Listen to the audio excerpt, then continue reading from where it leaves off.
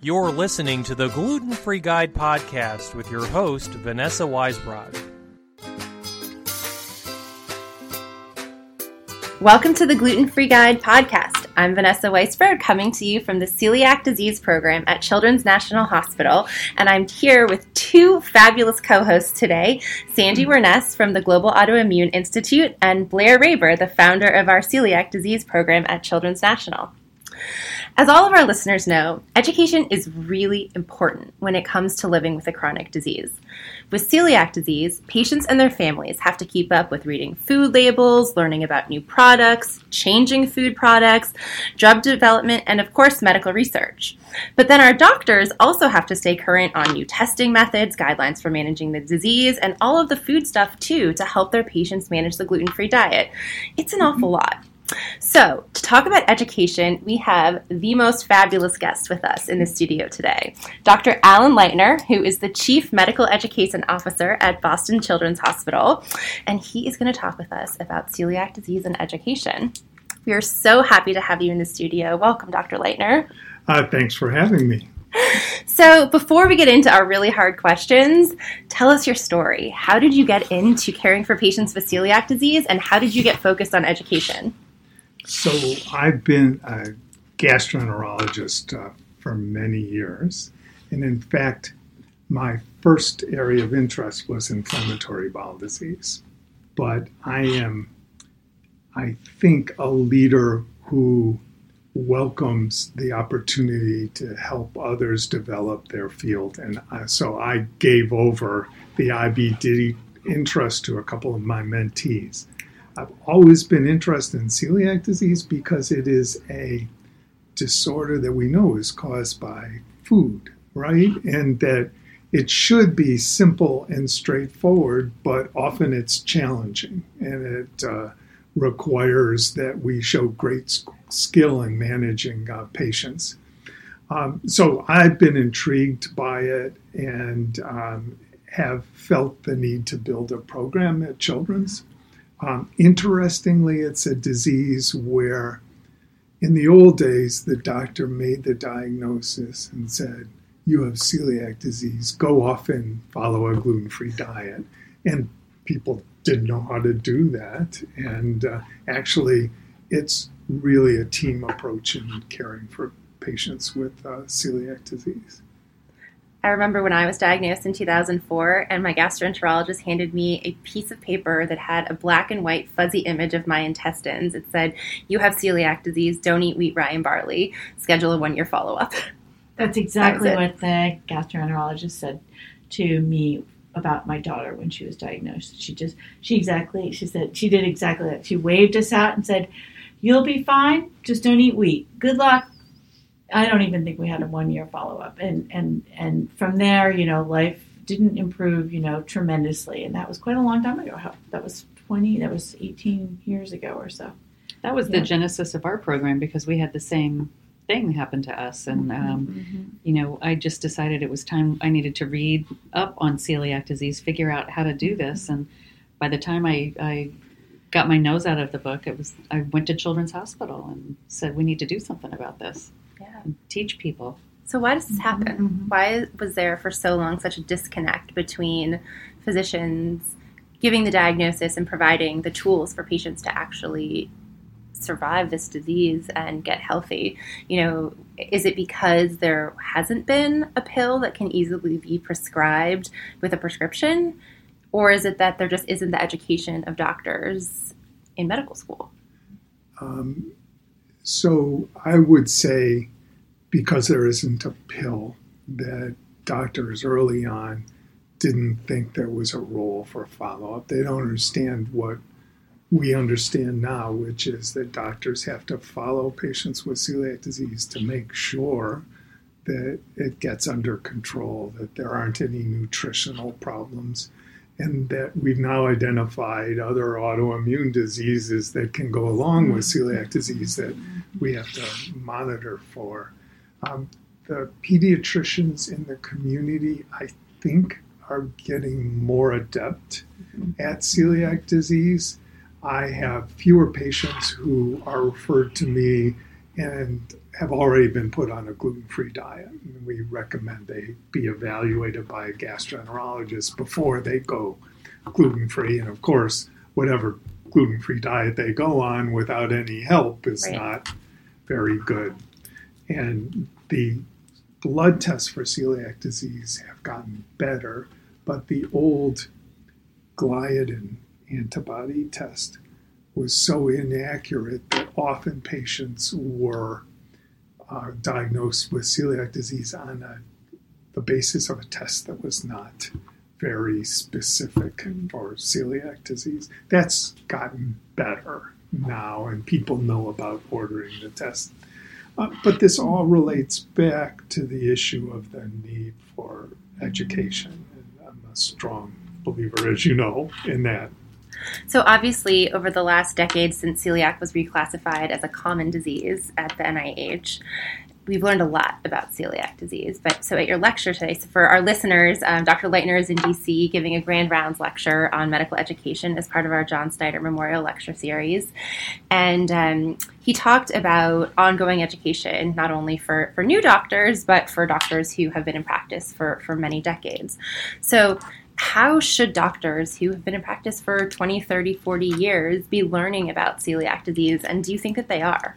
So on an ongoing basis, I'm not sure how much education they're getting, although we have certainly hammered it home every opportunity that we've had. And one of the challenges is when new guidelines come out. And so the new European guidelines have just come out on how to manage celiac disease. We need to find a way to get that to the pediatrician. So in Boston, we're actually thinking of starting a podcast series, which would be same model, interview type model, with a primary pediatrician talking to specialists about new guidelines, but keeping it practical. Nowadays, all medical professionals are so busy that they don't have a lot of time to learn, so we have to think about the most efficient ways for them to learn. And one of the adult learning principles is they want to learn things that are practical and relevant. So we need to translate the new discoveries into a way so a pediatrician can incorporate it in their practice so they can be looking out for the follow-up of their kids with celiac disease. That's fantastic. With regard to the new guidelines in Europe, how do they relate to the current ones we had? Because, of course, a number of years ago, Dr. Snyder led the effort to develop diagnostic criteria in connection with for and with the celiac group here at Children's National. And at that time, there was still work to be done, and probably still remains work to be done. Do you feel as though, or how comprehensive do you feel that these new guidelines are?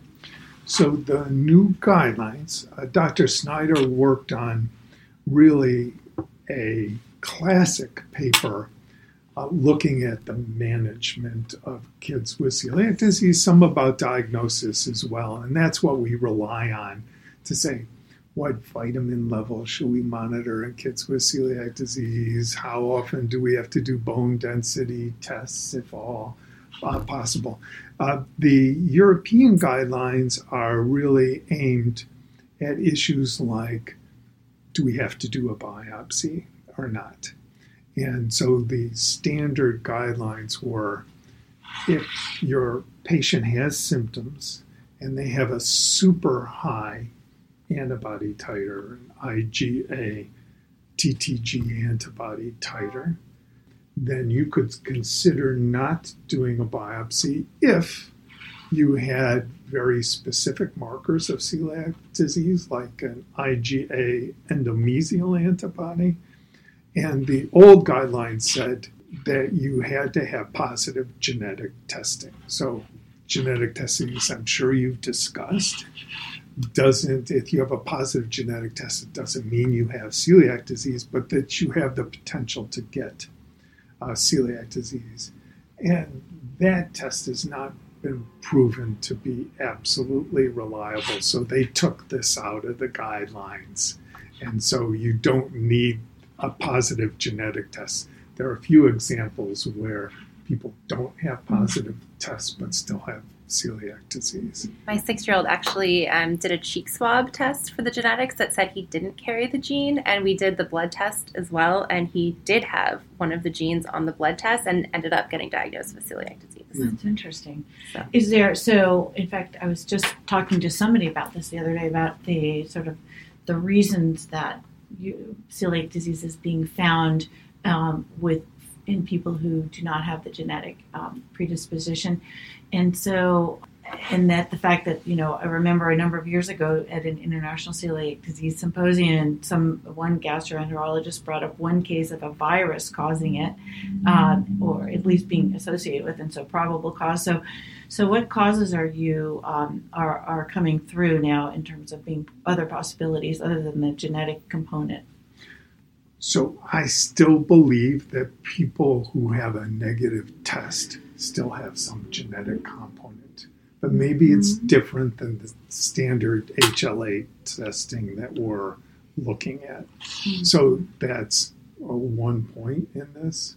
I think that the trigger for celiac disease is something. So it's we're moving away from education. Yes, it's okay. It's fascinating still.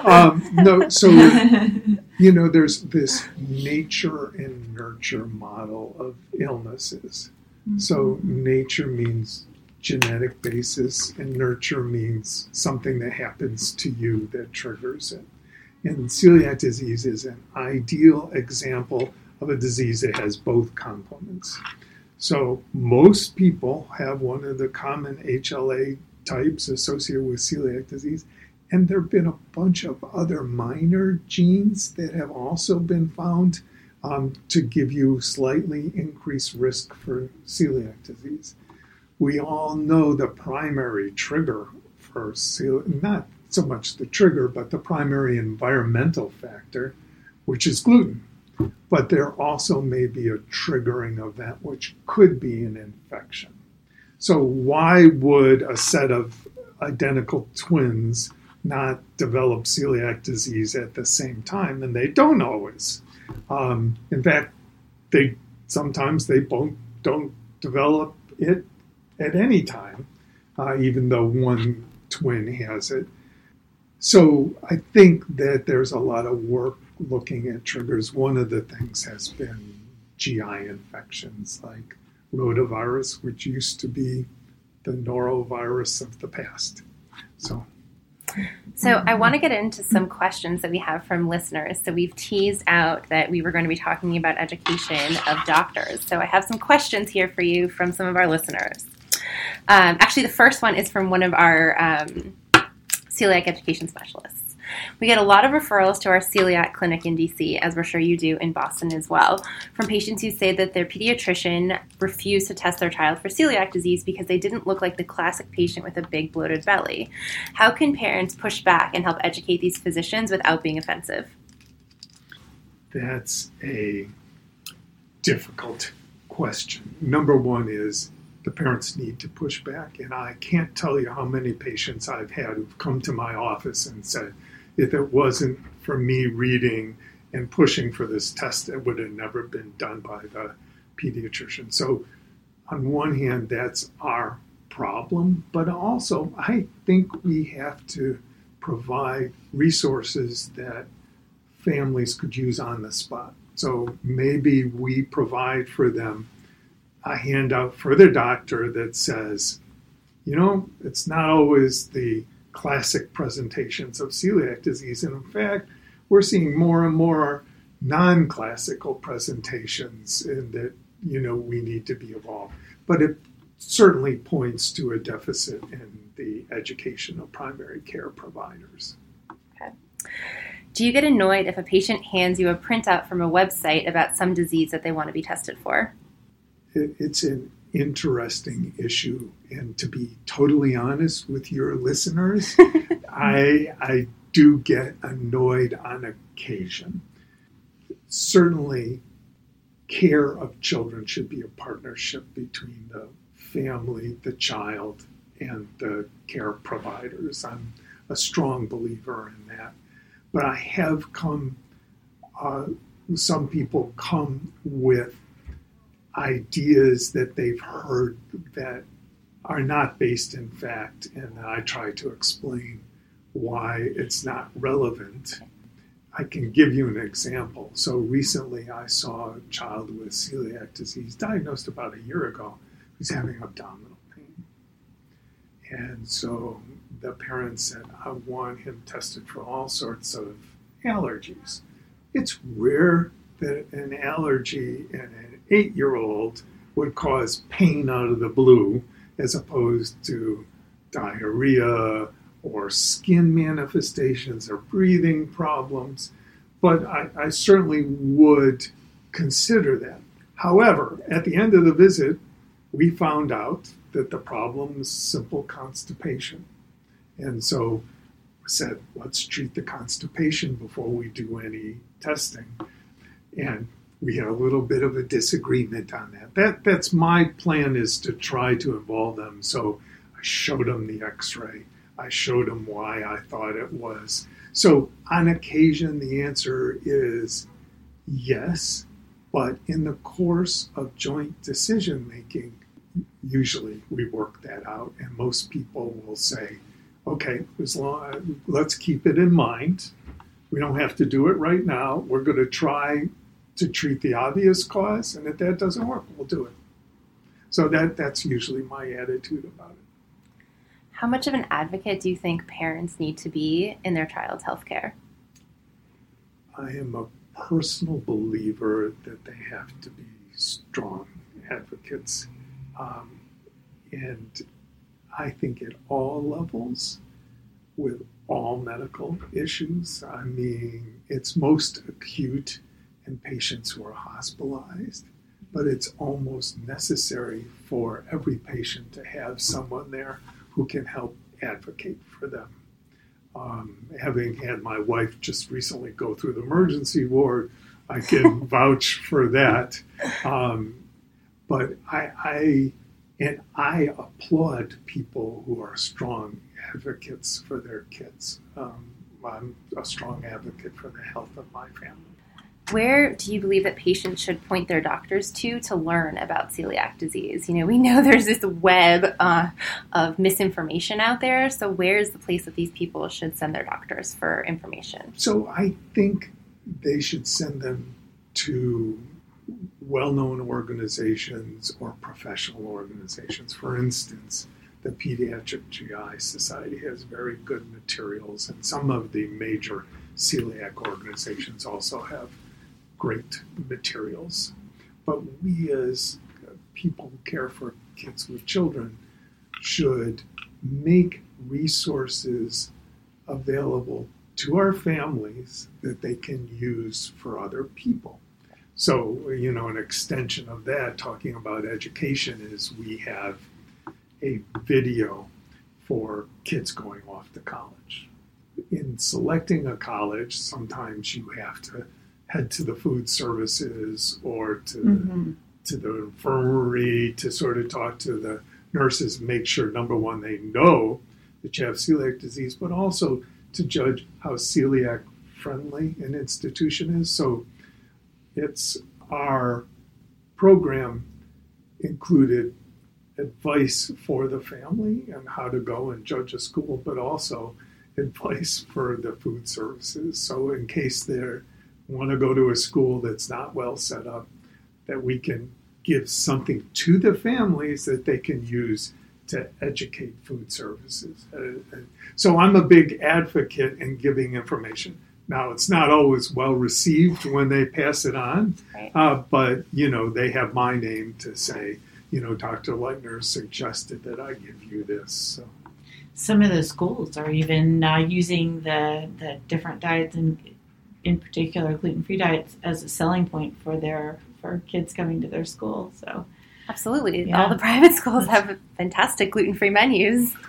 It's amazing to me how far we've come in such a short period of time. I know, as recent as 5 years ago, some schools were separating celiac students and grouping them with, say, the nut allergies and separating friends and, from the same table so that everybody could eat, quote unquote, safely.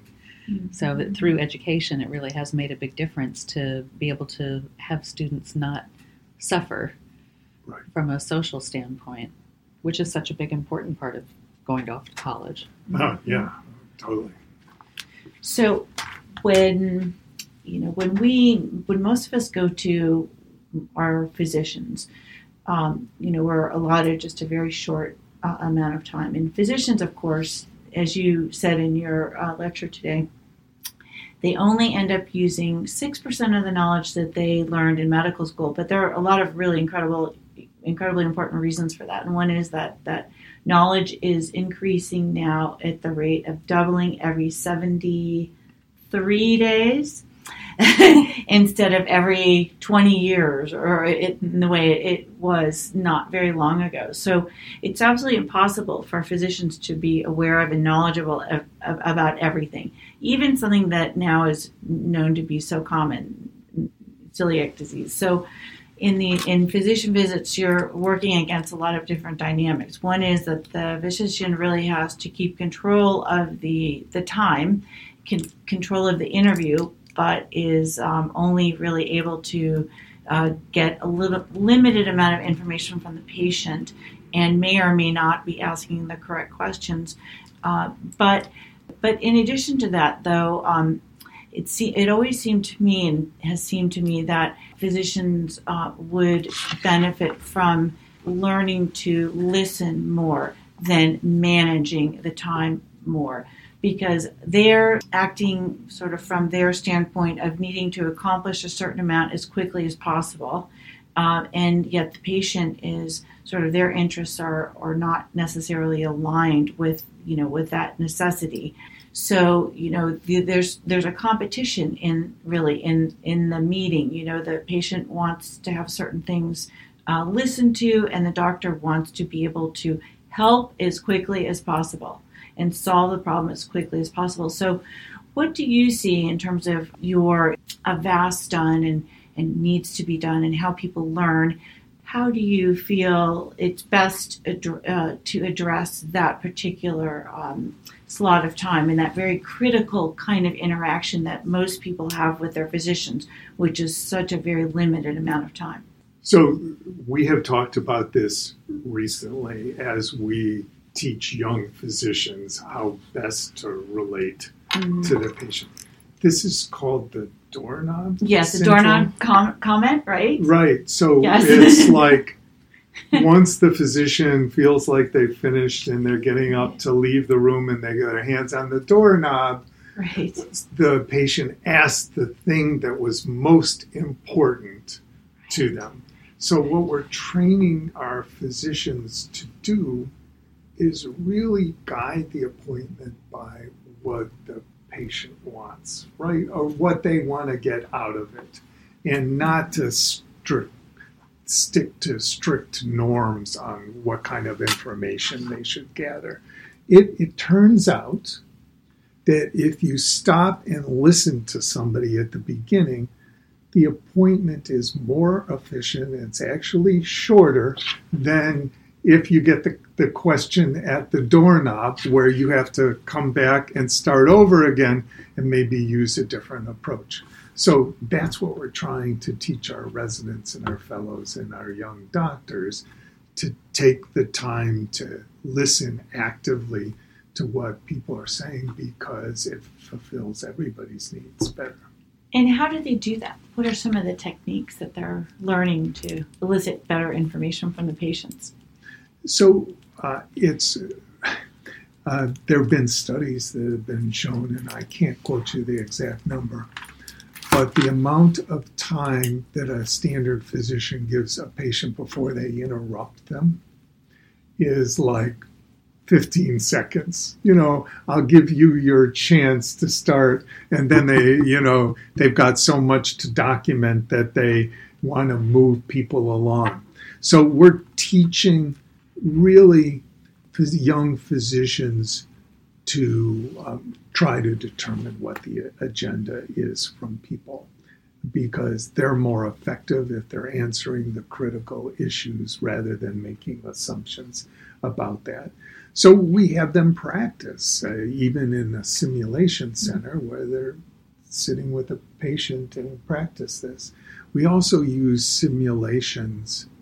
They're called OSCEs. They're objective, structured clinical examinations, where you may have an actor who's playing a family member, and the medical student has to go in and say, find out what the problem is. And if they go in and they cut people off and just give them a long list of questions until they get at it, they're not doing a good job.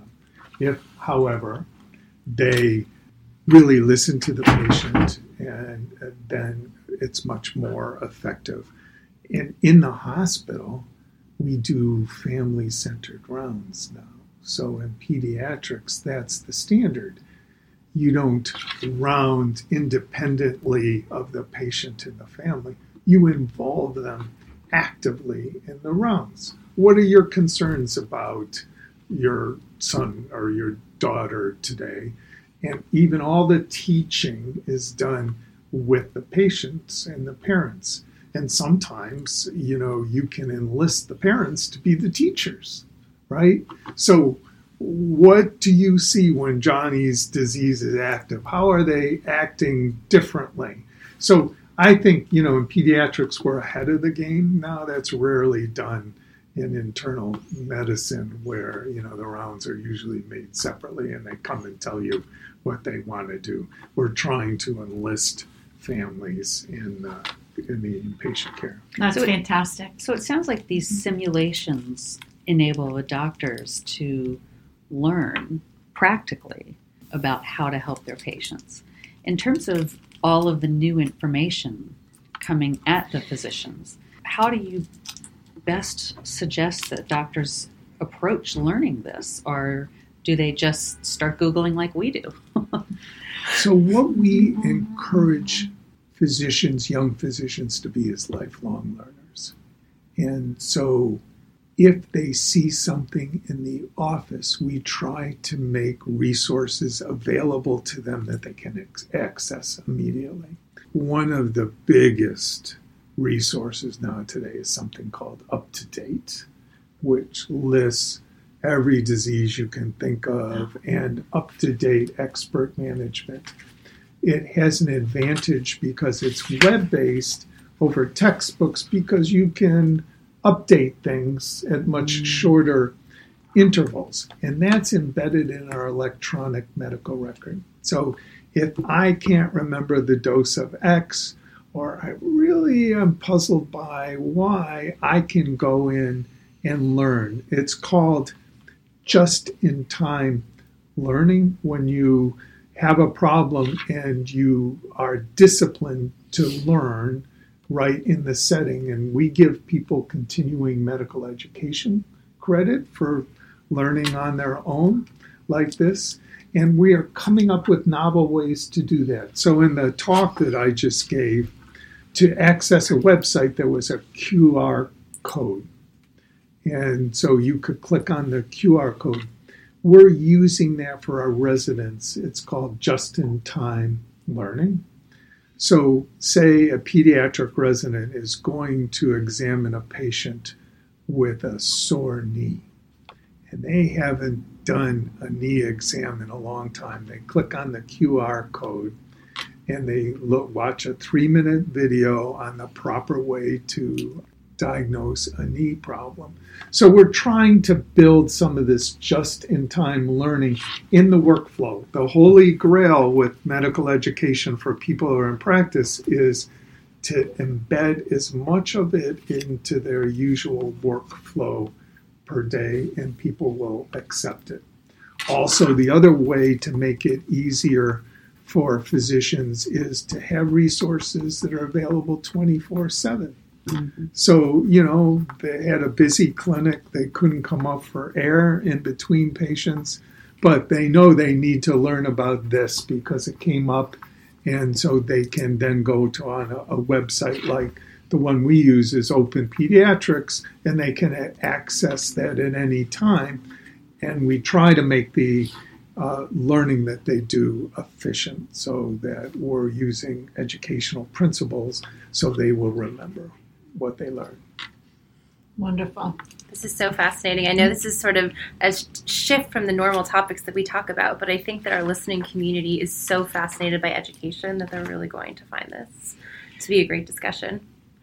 So I'm wondering, there's so much that's really needed in terms of support and assistance to physicians in order to enable them to practice in the best way possible. And there's especially in light of the tremendous amount of education and or information that we have and knowledge base that we now have, which is just increasing exponentially. I mean, the science is coming out like wildfire and in so many different areas.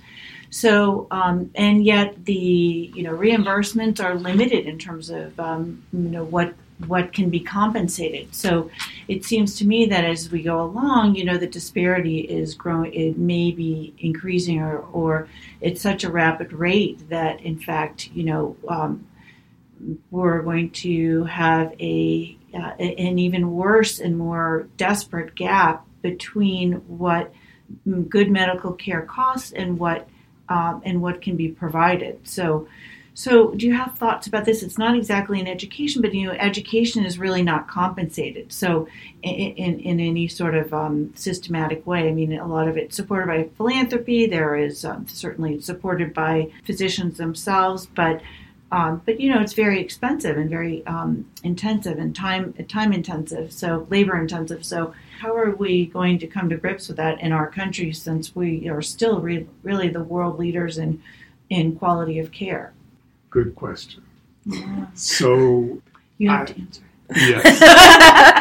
And I am going to do my best to answer. So I think that making learning practical and relevant and accessible, easily accessible to physicians is a great thing. But I don't think we can solely rely on physicians, and that the education that has to happen for a family with a child with newly diagnosed celiac disease has to come from other professionals as well as other individuals. And I think really the other aspect we talked about is building a community of practice. So if you have a support group where you could say, I tried this new food that was put out by this manufacturer, it's said to be gluten-free. What experience have people had with it? So that people can share expertise. So I think that's valuable too. So I think it's going to take a village to sort of keep the education going.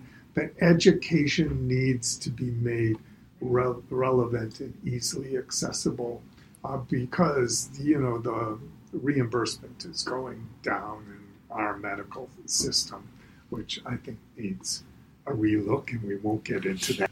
But I think there are increasing challenges ahead. So we need to come up, and that's the whole premise of my talk was we need to teach efficiently. We need to use technology where it will help us in the teaching, and we have to build these communities of practice that will help support the teaching. I'm interested in learning styles of people in general, but I never really thought about it applying to physicians. And of course it would, but I know with you having gone through this master's program later in life for education, what kind of introspection did you learn with your learning styles? Yeah. So in many of the education courses I took, the first thing we did as learners was to evaluate our learning style. And Kolb, K-O-L-B, is the person who has really done the most work in that. And he says that we get new information in one of two ways, either from assimilating it from reading or actually being out there trying things or experience, and that we have to reflect on what we learn. So that's like brainstorming. I've had all this experience. I'm going to sit down and we're going to brainstorm. And there's certain people who that's their preferred style, is to sort of brainstorm. There are other people who like to take information and build the guidelines or the algorithms out of it. There are other people who like to take those algorithms and try them. And in fact, that's the group where most physicians lie. There are people who like to try out things, and then there are people who just want to learn by doing.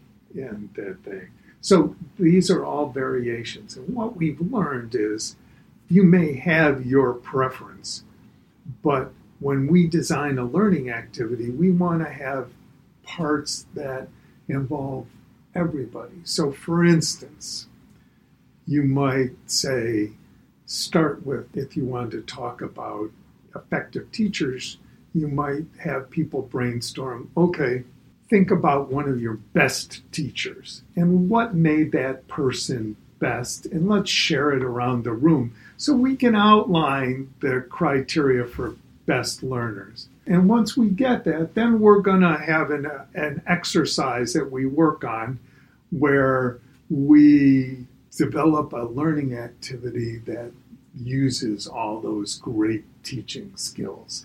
So when we design workshops, we try to take advantage of everybody's learning style to make it better. Very impressive. What's your learning style? I am what's called an assimilator. So I like to prepare. So if I got a package from Amazon of something I had to assemble, I'd read the instructions 3 times. I'd sit on it overnight. Then I'd read them again the next day. Then I'd go to the YouTube and watch somebody unbox it and put it together. But I prepare. Whereas some of my colleagues open up the box and start putting it together. And they say, oh, this doesn't quite fit.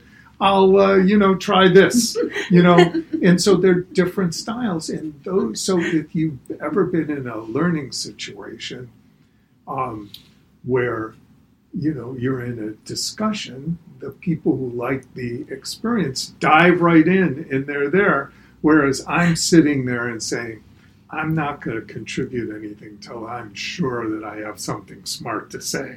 I hope that every husband with little children listens to this podcast and takes Alan's advice. Because let me tell you, putting together kitchen sets or playground equipment or cars, Lego sets, if all of our husbands or moms who build these things for our kids took the time to read and watch the videos first, they would get put together a whole lot quicker. Yeah. I'm not going to comment on that. Well, guys, unfortunately, we have got to let Dr. Leitner go. We have got to get him to the airport, but we want to thank you so much for coming on the podcast today and sharing your wisdom with us, and for being at the hospital for this Grand Rounds lecture today and being a part of it. Thank you so much. Yeah, no, it's been my absolute pleasure. I've had a great time. You guys are great. Thank you. Well, we're all out of time for today, and we will talk to you all again next time.